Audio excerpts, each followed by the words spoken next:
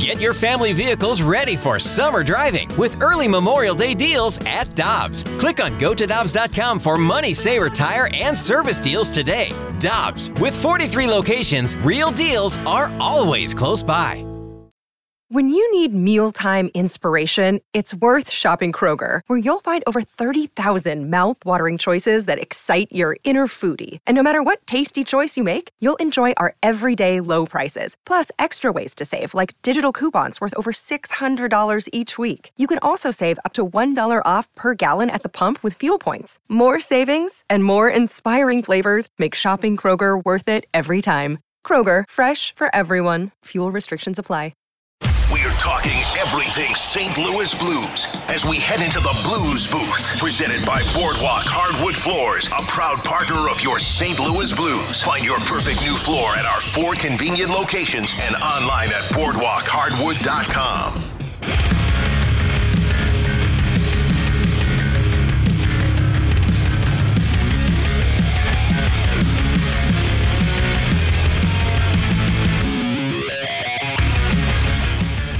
Brooke Grimsley, Kerry Davis, Randy Carricker, the opening drive on 101 ESPN. And we go to the celebrity line. Our friend Jamie Rivers, co-host of the Fast Lane here on 101 ESPN. And, of course, your analyst for Blues hockey on Bally Sports joins us. Rivs, good morning. How you doing? I'm good, guys. How you doing? Good. Tell us how you answered the phone for Matthew. This is very funny. I said, what do you want? Perfect.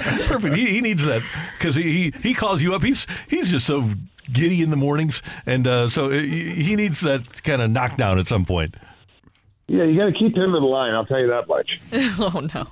Well, last night, of course, not what you want to see when they were able to build up 2 wins. What was your biggest takeaway, Jamie? Because obviously the missed opportunities were a huge talking point. Yeah, missed opportunities were part of it. You know, early in the game, you have an opportunity on the power play to score a goal, and Pavel Buchnevich just gets denied by a stick from the defenseman coming across in the open net. That kind of sucked as a moment that you should have taken advantage of. But then also special teams.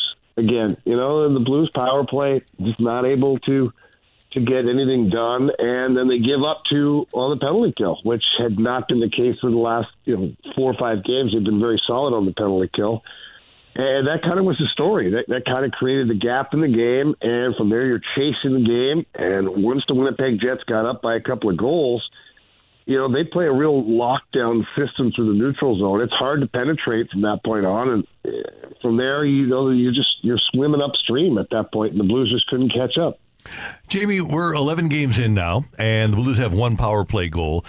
And I think this is enough time, probably enough of a sample size to determine what the issues are. Is it a personnel issue? Is it a schematic issue? Why is the Blues power play so ineffective?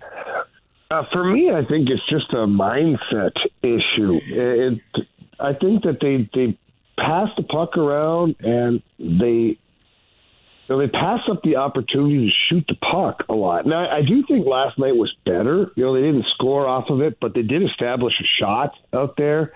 And by establishing the shot, they did get that opportunity that Pavel Buchnevich ended up with, a wide-open net. And, unfortunately, the Winnipeg Jets defenseman did a great job of covering that. But, early on, I just think they're passing it around too much without a purpose. I do feel like they have a purpose now, but because of the early games where they didn't generate anything, unfortunately it's carried forward to where now you're looking back and it's like the whole body of work rather than just a sample size of, they had a bad stretch of games.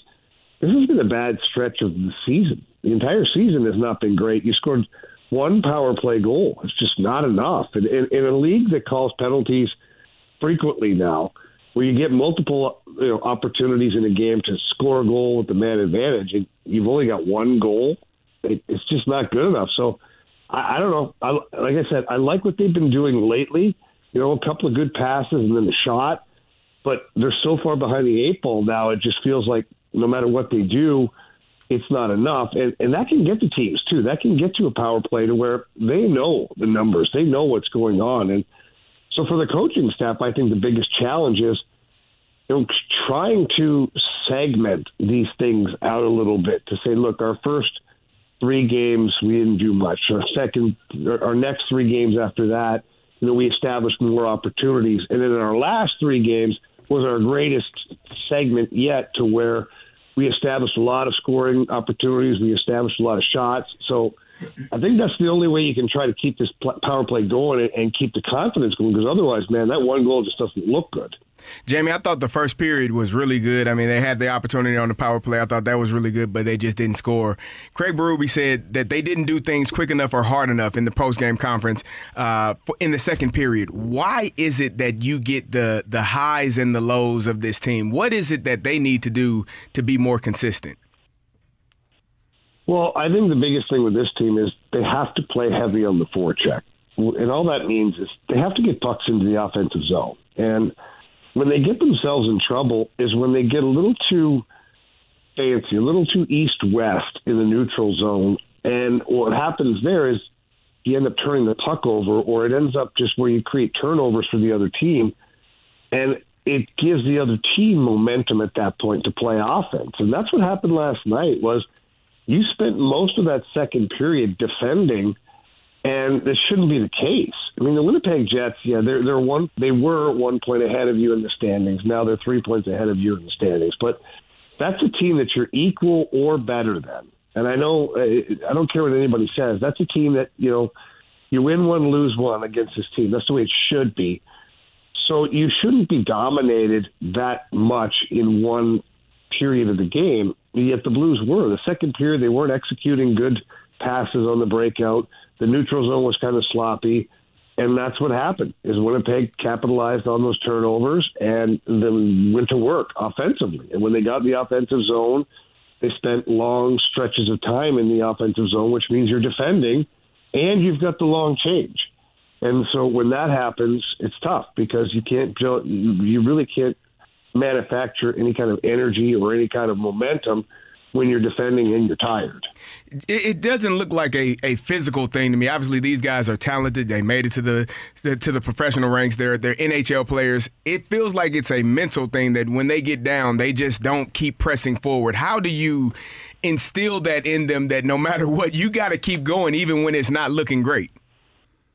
Yeah, that's a tough thing to do. Obviously, I think that's an individual thing. And I don't think this team has quit in them right now. I really don't. I'm watching. There's pockets of games where it doesn't look pretty, but it doesn't mean they're not trying. And so for me last night in the second period, it was more of an execution thing over an effort thing.